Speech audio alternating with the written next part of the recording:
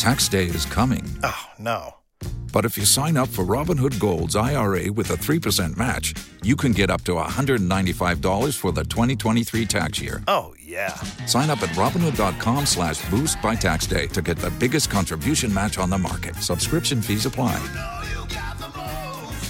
Investing involves risk. 3% match requires gold for 1 year from first match. Must keep IRA for 5 years. Robinhood Financial, LLC, member SIPC.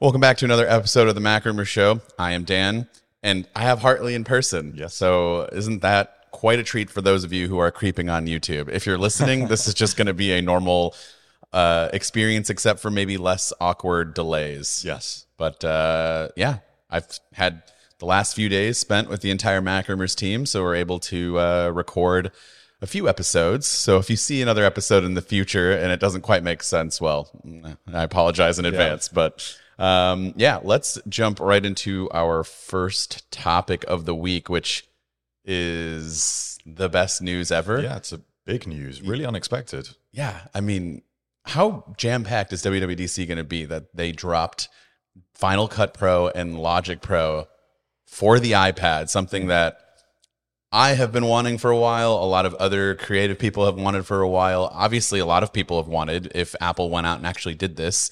And they dropped it on a random Tuesday press release. Yeah. And both together at the same time. Not at an event. Really an intriguing move, but it just suggests that WWDC must be very full on, which obviously we are expecting because of the headset. Yeah. And there's got to be a headset link here, right? So this is one thing that Mark Gurman has been saying, which is that because XROS can run iPad apps, that this is effectively Final Cut and Logic for the headset. How's that going to work?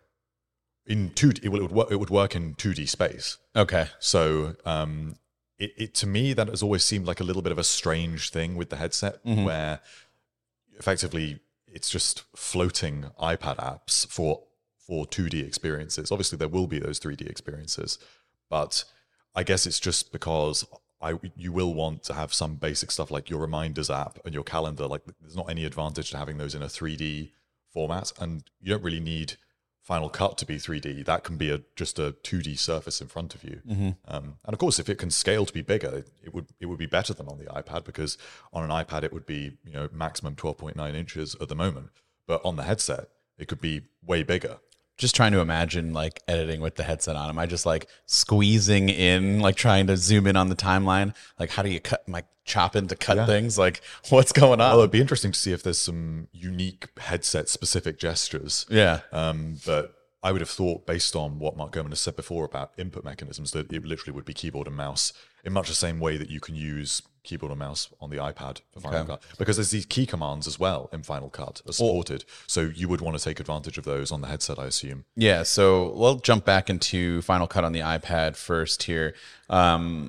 Basically, it is full-fledged Final Cut, just brought down to iPad scales, and then obviously it's set up for touch input. But also, if you have a Magic Keyboard, Smart Folio keyboard, which is what Apple highlighted in the press release, but any Bluetooth keyboard, I would imagine, is going to work just fine.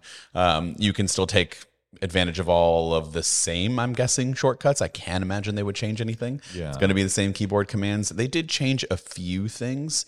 The inspector window is in a different location. There's different, just a few things in the UI is a little bit different.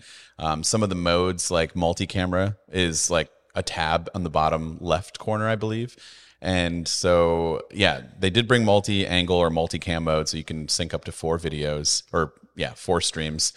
Then they announced a couple of new features that were perplexing, like pro camera mode.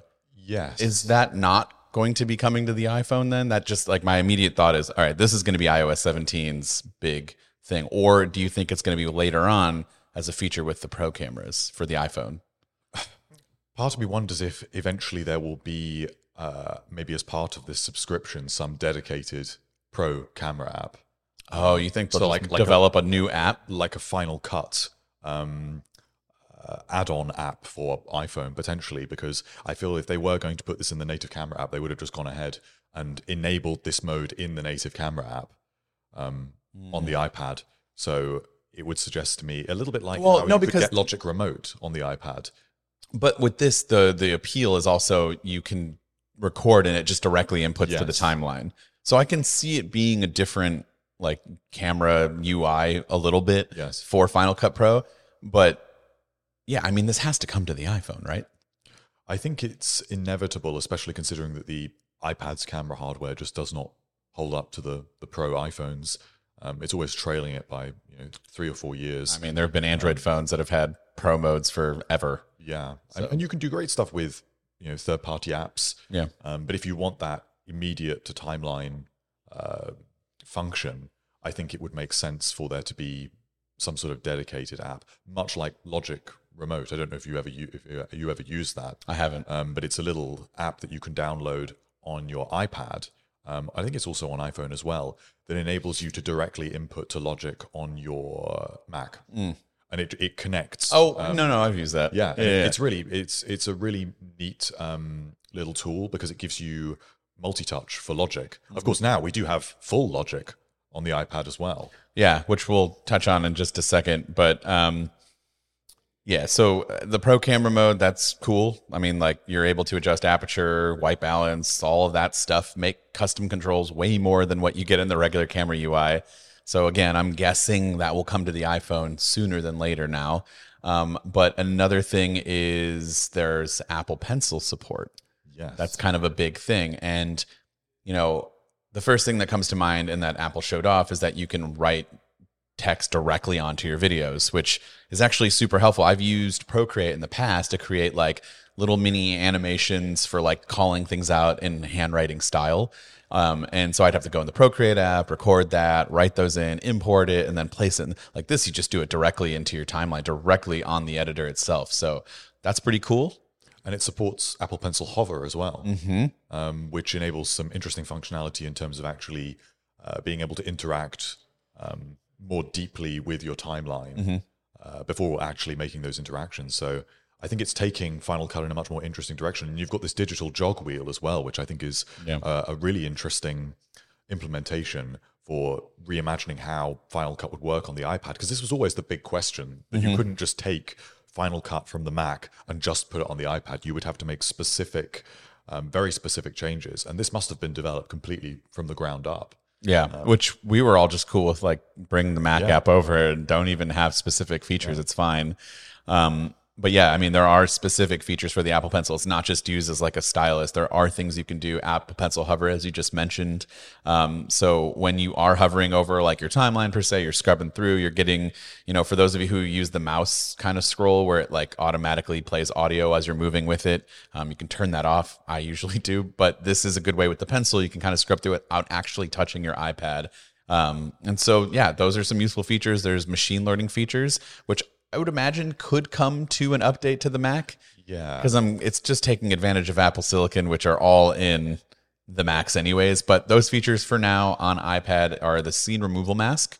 So basically it's like a beefier version of removing the subject from the background, like how you would just press and hold. You could basically do that on any video without using a green screen.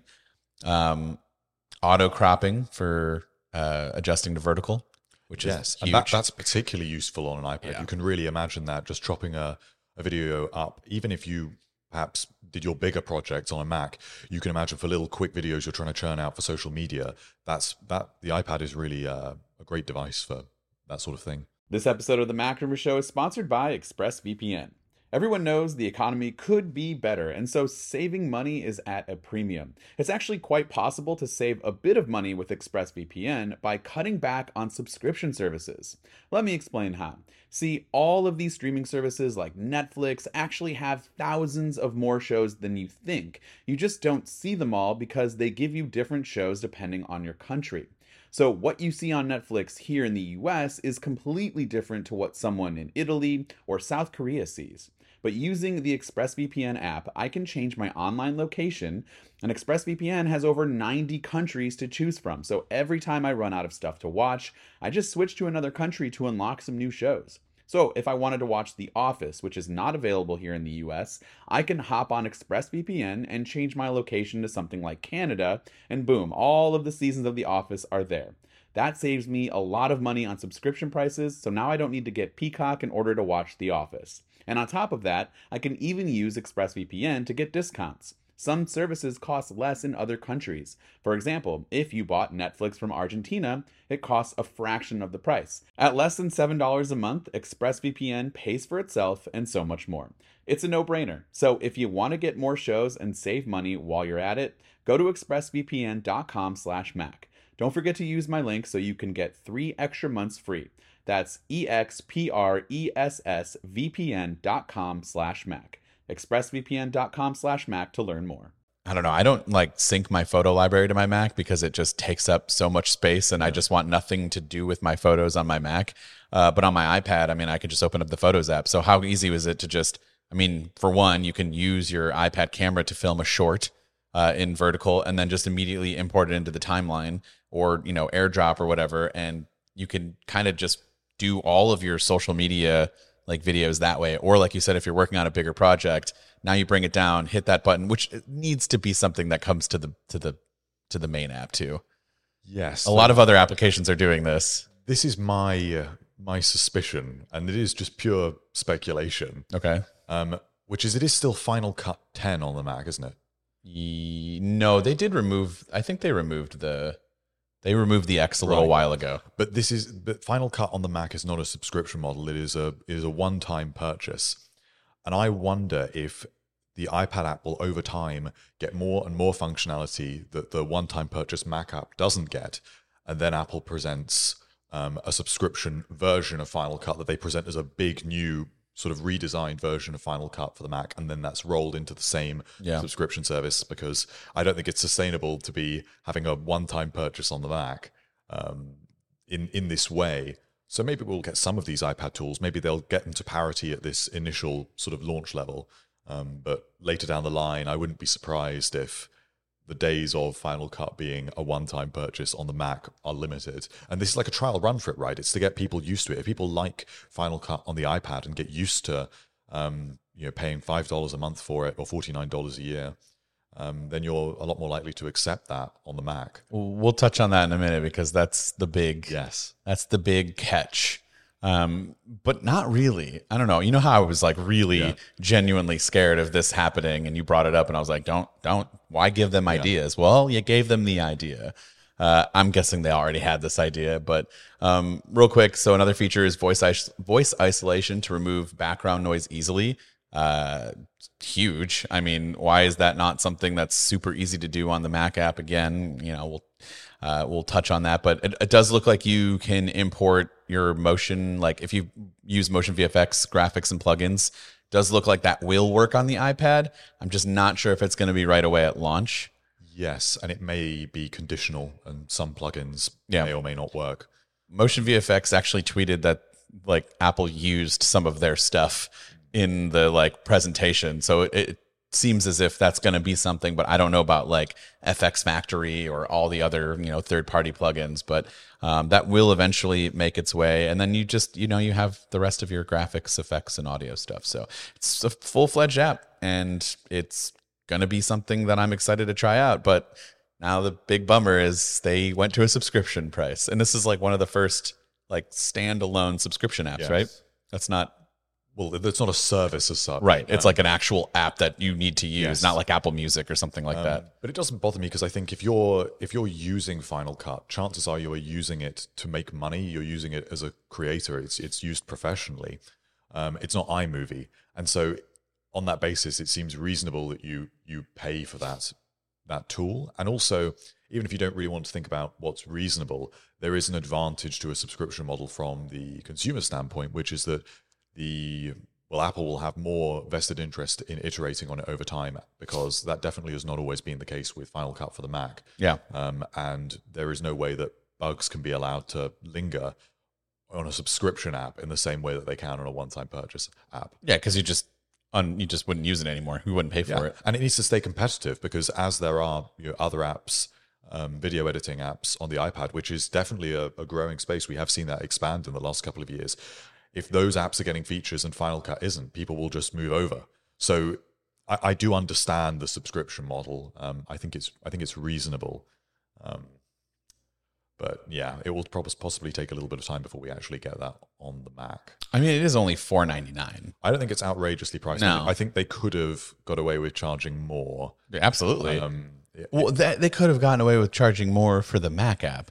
I paid $300 like 10 years ago. Yeah. And I have definitely made up for that and then some times a lot in the amount of like jobs and work that I've gotten and freelance. Like it paid for itself so many times that like Apple was definitely losing a lot of money there. So, I mean, well, maybe the price will go up. I mean, I wouldn't speak too soon, just to get people interested right away. Yeah. I mean, they already moved it to subscription. So at this point, I'm just expecting the worst on all fronts. But I mean, I'm going to have to keep paying for it because, well, I need it. So would you consider moving almost your whole workflow over to the iPad? No. Why? File management. Okay. Larger display. What about when there is a larger iPad? So we're expecting something like I think it's a 14.1 or 14.2 inch iPad in the next couple of years.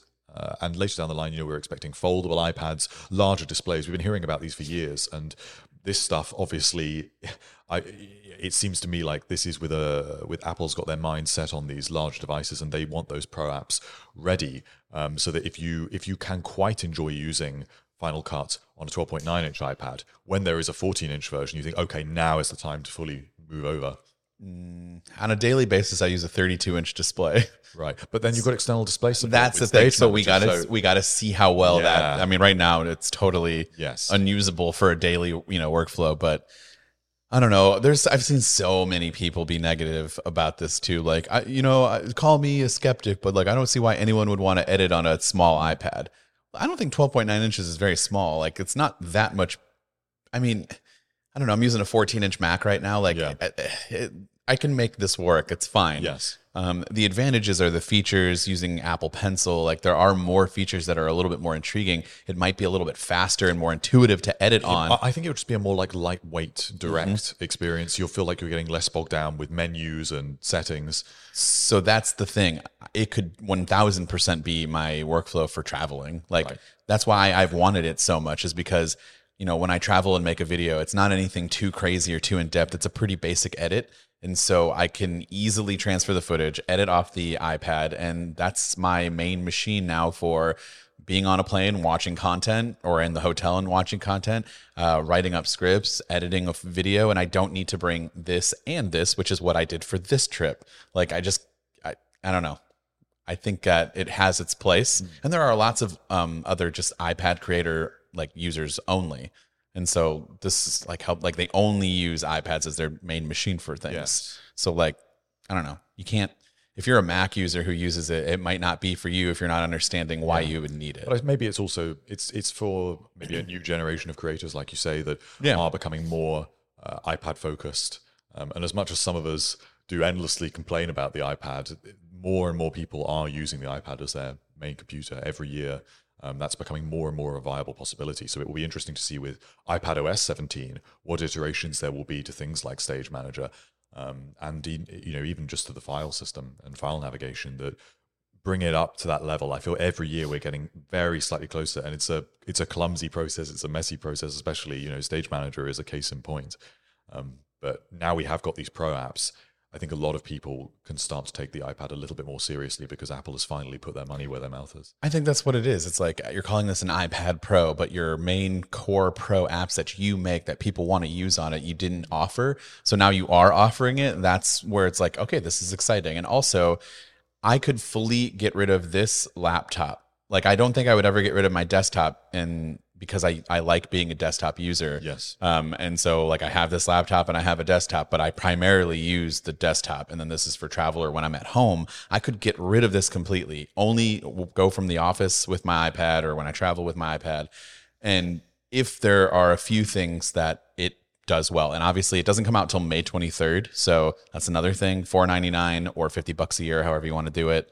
And it comes out May 23rd. So I don't know how well it works, but if it works just as well as the Mac app and it doesn't slow me down in terms of like figuring out where things are, and just if I can just hop on, edit a video like I normally would, and maybe there's a few things I got to locate, but for the most part, it works the same. The plugins that I use work. And if I can edit directly off of my SSD without it being in, like a painful process. I thought you would be able to. Like I want to be able to set up a library from Final Cut Pro and make that the saved location is directly on my SSD. You definitely. I figured you could, but you never know. And like the Files app kind of stinks. So like if there's a great way to do that to where it's not annoying, I would completely switch from a mobile workflow. Yes.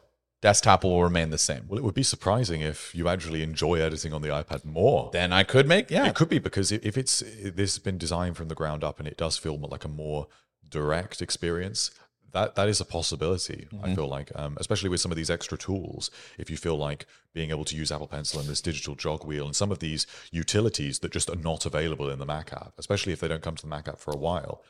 What's the display feature, continuity, whatever, where you can drag? You can use universal control. That's it.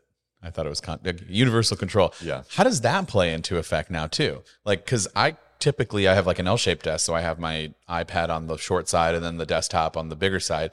If I was working on like Final Cut project here, like how well do the libraries sync? Like, are they going to start getting into? That's the other thing that really like piques my interest, because DaVinci has like a mobile like cloud syncing system. But are they the same projects? So I know there's some sort of it supports export from one to the other, but I don't know if you could run the same. It would need to be an XML file, right? I don't know either. And so those are the things that I'm like really looking forward to finding out.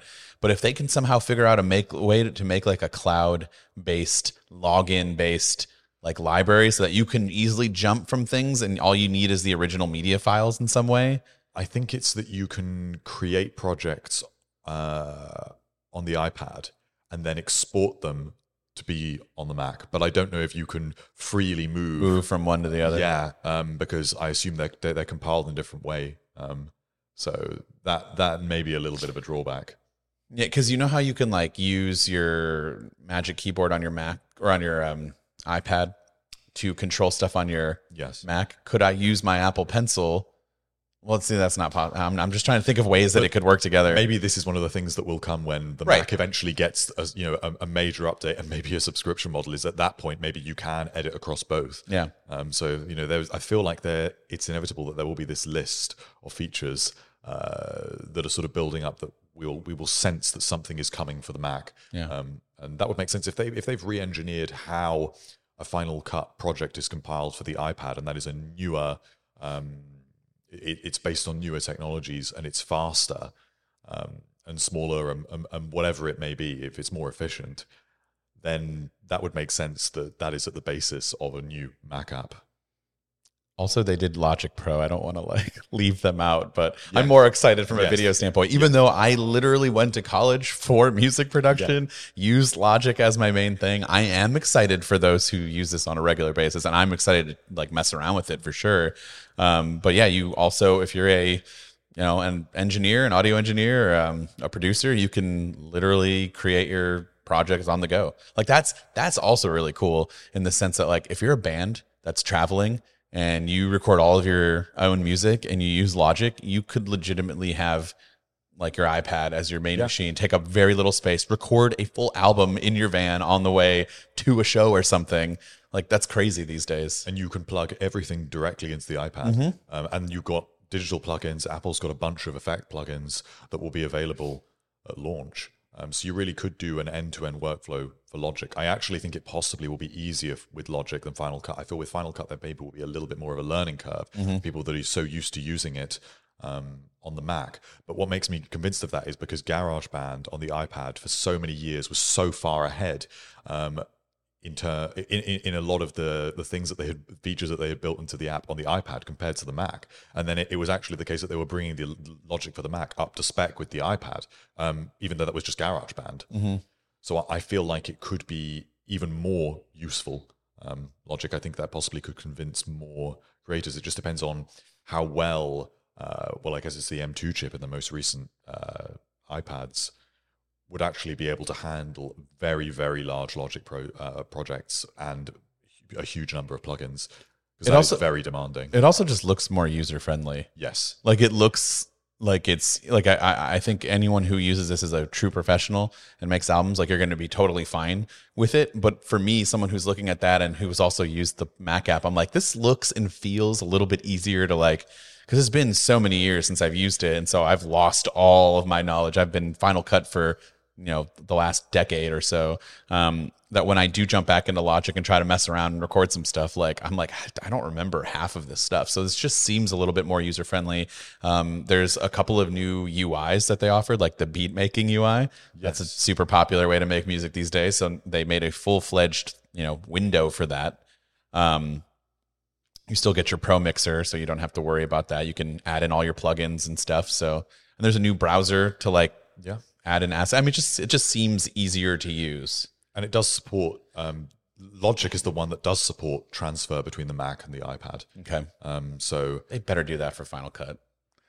It's odd that it's available for Logic and not for Final Cut, but possibly it's because you could always kind of do this with like GarageBand and Logic between the Mac and the iPad. So I assume they're simpler than very complicated video files. Yeah. I don't know. I think I would much rather have, instead of just like being able to transfer between, I would much rather have some sort of like login cloud-based library. Yeah. DaVinci really set the bar for me because I think that's so cool. Like my project file is there. Everything that I need is there. I can edit. Even if you don't have the original files, you can still like make edits to it. You just can't export or anything. But like if you're in a quick pinch, if your editor's across the country or something and you're working with them, like you can make those changes and then they can finish out. Or if you have a NAS system or use cloud storage for your files, like I don't need to travel around with an SSD anymore for the most part.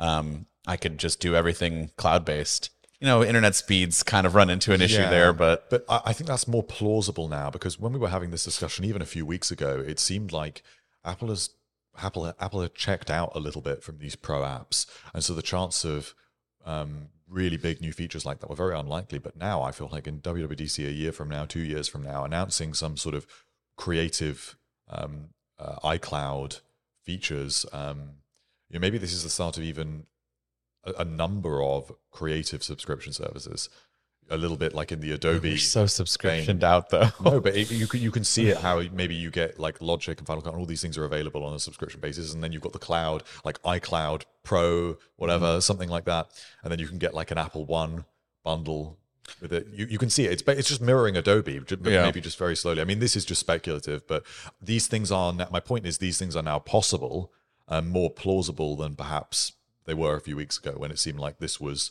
still not something that was going to happen. Yeah, I mean, we even asked Mark Gurman when we had him just a few weeks ago, and he was like, I mean, I could see it happening at some point, but I just don't think it's going to be right now, or, he just wasn't totally sure. And this just came out of nowhere, like insane. And so close to WWDC as well. Right. So that's why we're kind of speculating in the sense of like, well, WWDC has to be jam-packed if like what would be kind of a marquee feature for some people in the crowd might be like, whoa, one of the biggest things last year. Yeah, definitely. And now they're like, press release Tuesday, figure it out. And of course we're on this little Mac rumors retreat. Yes. And we're expecting very little to no news really that you need to drop everything for. It was a very panicked morning. I'm making a video on it in my bedroom. So that is Apple's Final Cut Pro and Logic Pro for iPad release. And there are a few other things going on this week. Do you want to touch on Google I.O. just briefly? Because that's set to happen in about 2 hours. So really the big thing, we don't know 100% like details on everything because it hasn't happened yet. But by the time you listen to this, it's already been official. But Google, I love Google when they do this. They just just release it themselves. Yeah. Everything of theirs leaks so far in advance that they're just like, you know what, fine. If you're going to spoil it, then here it is. And so they did that, last week? They said on May 4th, they called it May the Fold Be With You. And they showed off their Pixel Fold. I know you're not in that space as much as I might be, but it's intriguing because I'm sure Apple is watching closely. well, this is the next biggest US based ish. Samsung is obviously also in Korea, but like, they are a major player in the US, and Google is also a major tech player in the US, and that's the next one to offer any sort of folding device. And ostensibly ostensibly Google is trying to deliver a more Apple-like experience with Pixel. That's sort of the USP that you get Android, but in something that feels vaguely familiar in terms of software updates, in terms of the way that it's got a distinctive styling and an ecosystem. So I'm sure that Apple is watching closely. We're not expecting a foldable iPhone for some years now. We're expecting a foldable iPad or some sort of notebook first, a large display, much more expensive device to kind of test the market. So I think that the current rumors off the top of my head are around 2027 for a foldable iPhone. So long. But it also isn't. It's 3 years ish. So I still think that's the wrong way to go about it. I think the phones are popular. I think they're more popular than people think. I've seen random people in the streets using Galaxy Folds, mostly the Flip, that form factor. That's the one I would like. Yeah. I'm more skeptical of like the book fold out style, which is what I believe the Pixel Fold is. It is, yeah.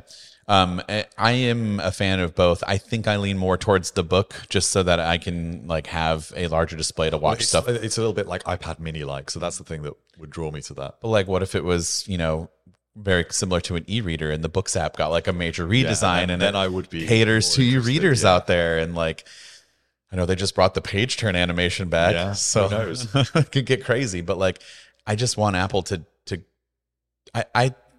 I feel like I would personally use a folding device more if it was my phone, and I want to stay in iOS. So to me, it just makes sense to be a iPhone Fold of some sort. And my other main phone that I like to carry on the Android side of things is the Pixel, because it has an incredible camera. I still think it's right up there with Apple. So I feel like it's a little bit better when it comes to photos. Videos, not really, but when it comes to photos, I think it takes better photos than pretty much any phone out there. And so now to have a foldable phone that I'm guessing, we don't know the specs, but I am guessing the cameras will still be just as good as the Pixel 7 Pro. I'm going to guess it's probably going to have the same cameras. I don't think they're going to introduce flagship specs for this year for these cameras. I could be totally wrong. I would imagine they'd save it for the 8 Pro, but yeah, I'm excited to see what it's all about. It looks cool. I know some people are kind of upset about the bezels. The bezels are a little large. But I think there were a lot of people who use folds were like, no, this is actually good. It's a little bit easier to hold without accidental, touching and stuff. So it's not hideous, but I think it looks good. I like that it's a little bit more like chunky and wide. Yes, it's a little bit more of a square form factor, whereas Samsung's are very elongated. It's like the Oppo. The Find. Yes. Yeah. That's my favorite folding form factor of the year by far. And so now there's like an American version that we can use basically. I'm all for it. And then there's also rumors, excuse me. There are also rumors of a Pixel 7a, which I think is always the best budgetary device for the most part, because you're getting incredible cameras, you're getting good hardware, and good software for a pretty reasonable price, although there have been rumors that the price tag for the 7A might actually be bumped up. I was seeing like $600, which I feel like is kind of a mistake. I don't think it can be. Into like standard iPhone territory. It can't be, because even like the Pixel 7 was only like $699, I think, or I think it was right around $600. So it can't. I feel like that leak and rumor that I saw was not true, but we'll find out in a couple hours, I guess. But we usually compare the Pixel 7a to the iPhone SE, and we'll do that again this year. And I always tend to prefer the Pixel 7a. I just feel like it feels fresh compared to the SE, yes, which has a stagnant, But then it's an ecosystem thing with the SE. You're not buying the iPhone SE for its hardware. You're buying it just because you want an iPhone. So it's the Apple's playing a little bit of a different game there. I totally understand the SE and why it exists and why I would recommend it to people, but the design is still so outdated that it just gets me every time. But it's not meant for you, because I know it's meant for people that have been very used to a home button for a long time and don't want to have this. But you're not even getting a full HD display, and you can't look me in the eyes and tell me that budgetary, like one-off brands that you've never heard of can make a phone for $300 and at least include a 1440 screen. These exist. There are displays that are better. But I don't think it's really the device's purpose. It's not a specs-based device. The people that buy it are not concerned about specs. I know. So therefore, it's meant for something different. It doesn't. The SE doesn't bother me. I think that eventually they are obviously going to have to get rid of the home button. Eventually, they will have to. Whether we actually even see the iPhone SE4 is now a whole other discussion. Oh, it's not rumored for 2024 anymore? Well, I mean, at this point, I've almost lost track of the rumors because it's been on, then off, and then is it going to be the first device that has Apple's custom modem? And is it based on the iPhone 14? There's so many rumors flying around about it at this point. If it is coming, it's probably not for a while, at least. Yeah. Well, we'll find out later today, as Google I/O is also, again, set to happen in a couple of hours. And this is their WWDC, so we'll obviously see. I don't know what are we on now? Is it 14? Android 14? I don't know. 15? I don't remember. Android is not. Yeah, it doesn't have big leaps as it used to. But there's going to be some more Material U, whatever it's called, updates, and so I love updates to software, and Google does a really good job with its software, and they show off some really cool features in the past, like the phone call screening is something I still wish we get on an iPhone. Even their recorder app, like, have you seen the recording app, the transcription app, or like when you record, like it's like voice memos for Google. Not seen it. It's amazing. It can it live reads it live transcribes like the conversation that's happening. And now they've just recently updated it. This was a last year feature, and it just now made its way to where it can like identify who's speaking and separate so it's a full transcription service. You can use that for so many things. There are literal jobs that it's like required for you to just transcribe audio, and this can do it with pretty good accuracy for you. So whoever's job this is out there, you should totally look into getting a Pixel. It can save you a ton of time.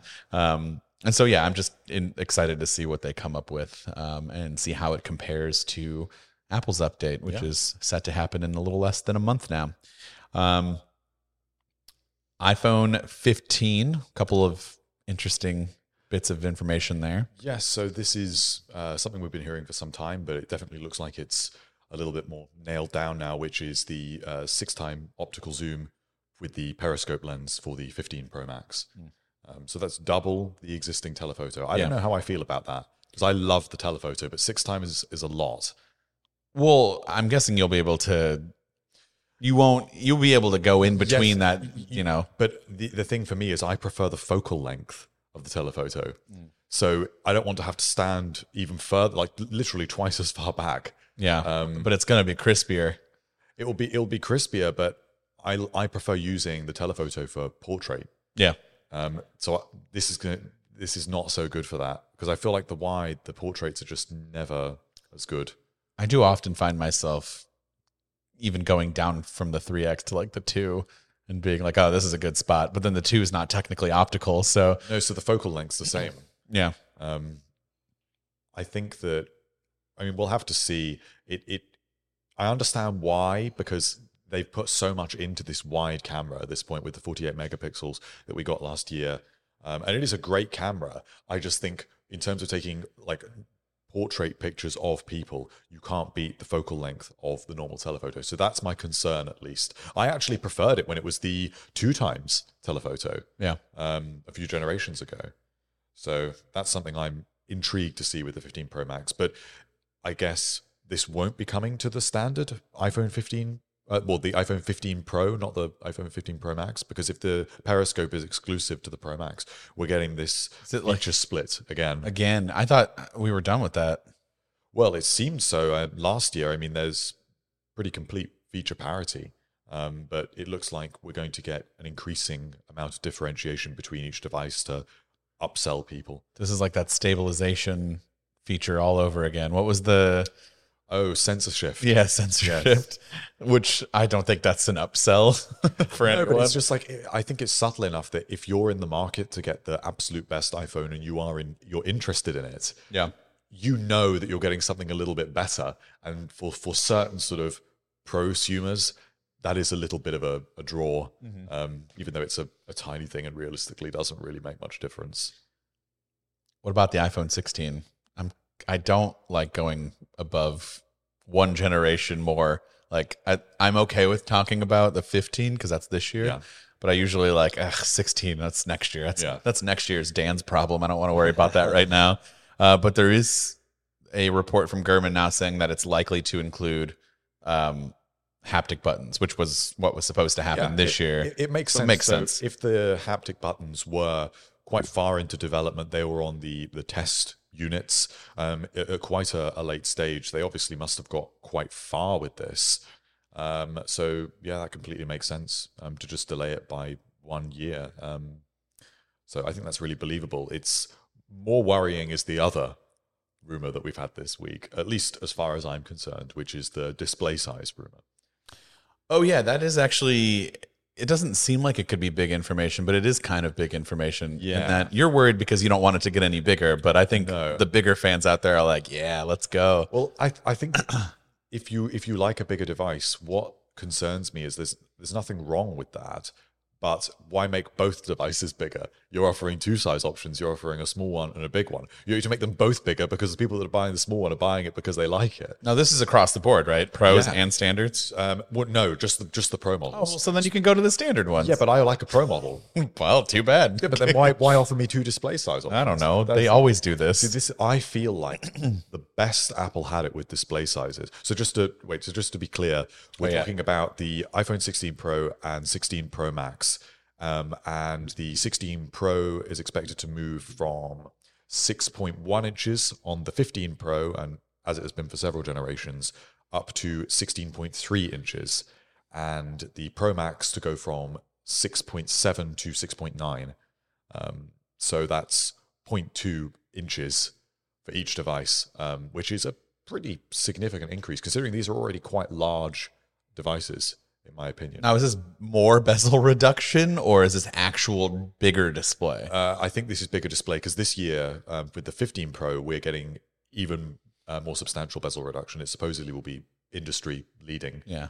So I can't imagine that will happen again. You can't just have no bezel now, I'm guessing. It is getting to a point, or at least it will be this year, where there's not a huge amount more you can... It's like diminishing returns at that point. But no, what I was going to say was, I feel like the best balance Apple had of display sizes was when they had the iPhone XR at 6.1 inches, which is it's the same size as the standard iPhone now. It's a very universally appealing size. It's big enough for consuming content, but small enough to be pocketable. And then with the Pro models, you have one that is even smaller at 5.8 inches, and then one that is bigger at 6.7. And I feel like that covers all bases, because if you want a small iPhone and you're an enthusiast, then you've got an even smaller Pro model, you've got a big Pro model, and then you've got an in-the-middle model for everyone. Yeah. That was the perfect balance to me. So it's a shame to me to see that the smallest Pro device will be 6.3 inches. And after they've killed the iPhone mini form factor as well, that's a shame to me. And the reason why this is worrisome is, like, it's not just a bigger screen, but if there's no display bezels left to shrink, that means we have to elongate the body. Yes, and they'll get heavier as well. It'll be heavier, which I'm hoping it gets heavier because they're putting in more. They should have more room. Well, titanium will be lighter. Can we upgrade the battery a little bit? Yes. It'll be interesting to see if that is part of this sort of iPhone 16 Ultra rebranding that is also on the cards, and moving away from the display size parity that we've got at the moment, because of course the 14 and 14 Pro lineups have the same display sizes, and the same is what we're expecting for the 15 and 15 Pro, so 6.1 and 6.7 inches across both, whether you get the 14 or 14 Plus or 14 Pro and 14 Pro Max, and the same with the 15s. But this would be separating the display sizes again, so we're talking about even more display size differentiation, which, I mean, it's fine, but I just loved that 5.8 inch form factor. I was just going to say, the more and more I think about like using iPhone sizes and stuff, I only use the iPhone 14 Pro Max for its battery. Yes. It's not because I like the screen size. I would much prefer something smaller. And the iPhone 10 was just the best phone. Yeah, well, it was just the best display size and form factor in general. And it was light. It felt like the perfect size to me. And I do kind of miss the curved. Yeah, well, the rounded edges. It had good like hand feel, especially on the 11 Pro with the frosted glass for the first time. I think it's probably one of my favorite iPhones. I kind of liked the glossy back on the 10. I think I just liked everything about the 10. It looked great, but Yeah. it got like fingerprinty, and the frosted felt very refreshing, in my opinion. And of course, the camera bump was smaller then as well. I feel like the design is just, if we always go bigger and more aggressive with the Pro models, there's only so far that can go, right? With the camera bump and the sort of squared edges and the thickness. If every year we're getting thicker and bigger camera bumps and bigger displays, like, when does it stop? Do you think it's correlated at all in any way to the like haptic buttons making more room a little bit? Possibly. Yeah, that would make sense if they've got to fit 3 Taptic engines inside. Yeah. Then maybe that's a consideration, or maybe it's even just that they need a larger internal battery to facilitate that. That's what I was thinking about that. Like, well, they didn't do it for this year because maybe they didn't have time to change the whole size. So they're doing it next year and they need a little bit more room. So if you're going to make it bigger, you might as well just make the screen a little bit bigger, or you have to make the screen a little bit bigger. And part of me does wonder if it's also just because we have more or less reached peak iPhone at this point, and there's only so much you can do, and Apple wants to have this differentiation to really be able to clearly show consumers a path from the cheapest iPhone up to the top. And so display sizes are a very clear indicator of that. The path is foldables. Yes, because that way you get the best of both worlds. That gives you book fold, large, Yes. Normal, large, Yeah. and then flip, which gives you small to large. Just wipe them all out. Let's move to foldables now, not 2027. I mean, I guess that's also part of the logic is there is no way Apple would make a 5.8 inch foldable because I think the flip is the Galaxy Flip is 6.7, which is the same size as the Pro Max. So if they make they to push iPhones at this point up to larger display sizes is sort of meaning that by the time maybe it is 6.9 inches is Apple's first foldable, if it's that form factor, it would make sense to get users used to that display size. So you feel like, oh, we've been using a 6.9 inch device for 4 years at this point, but now here's a 6.9 inch device that folds. It's familiar. So, I mean, we're getting really speculative now. Yeah. This is it will come around soon enough, the iPhone 16 Pro. Speaking of speculative, we never really talked. Well, we did, but like, I'm still thinking about the buttons. And like, okay, this year we're not getting haptic buttons, but we are getting a mute button, and that has been. Yeah. So there's been a lot of talk about it recently that I've seen, like what it can do and stuff. So. Yeah, I'm excited about that. I mean, I think maybe Apple saw the potential of the action button on the Apple Watch Ultra. And I think it also just, this could have happened a long time ago, because the mute button only performing a single function doesn't make an enormous amount of sense. I understand it more with volume buttons, but it's almost a bit of a waste when with a switch, it's binary, it's on or off. But with a button, you can do long press, you can do double press. You can do triple press. Yeah, I mean, you can do quadruple. Let's get crazy. Yeah, but you can configure that in whatever way you like and get so much more functionality out of it. And it's got to be mechanically a little bit better as well. Because I mean, I've never had an iPhone switch go bad on me, but for some people that must happen. Is a point of mechanical failure. So I'm sure from a service perspective, that's also why they may be interested in haptic buttons and a button in place of a switch. I'm going to be really disappointed if it is just a mute button and you can't do anything. Oh, it's got to be something. Does it though? Have you ever known Apple to give you something that makes the most logical sense that? I think it's almost certain that it will have at least 2 functions. It's just a question of whether they open it up completely and call it an action button and you can link it to shortcuts. Okay. Yeah, I would love if we could get rid of the camera shortcuts on the lock screen Yes, and I make know that you would. and make that button just launch me into the camera. Although to be fair, I have seen you this week several times accidentally, like either turn the flashlight on or open the Right? the phone. I'm not messing around. I believe you now. I'm not messing around. My wife does it constantly with the camera. I'm like, "Are you trying to take a picture of something?" And she's like, "Oh, I didn't even know it was on." It always happens. It's not a problem for me. Well, because I'm weird and I carry my phone like But maybe in it's my too big. hand. It's too big. That's go back to It the is, display but size it's issue. the battery. I would run through battery in a heartbeat on anything smaller. Maybe what we need is a better MagSafe battery pack. Yeah, something that charges fast, like super fast. Like these Macs charge incredibly fast. Yes. Like I'm legitimately shocked at how fast these large Macs can charge. So let's get that going. Yeah. But yeah, anything else you want to touch on before we end the episode? Yeah, I think that's pretty much everything for this week. There's been a surprisingly large amount. I mean, Final Cut has really stolen the show this week. That's really the main. We started with our main topic, and I'm very much excited to actually test it out and report back on whether or not I can fully use this as my go-to creative mobile workflow. I sound so buzzwordy right now, but Well, I'll be very interested to see what you think of it. all right, well, we'll catch everyone in the next episode.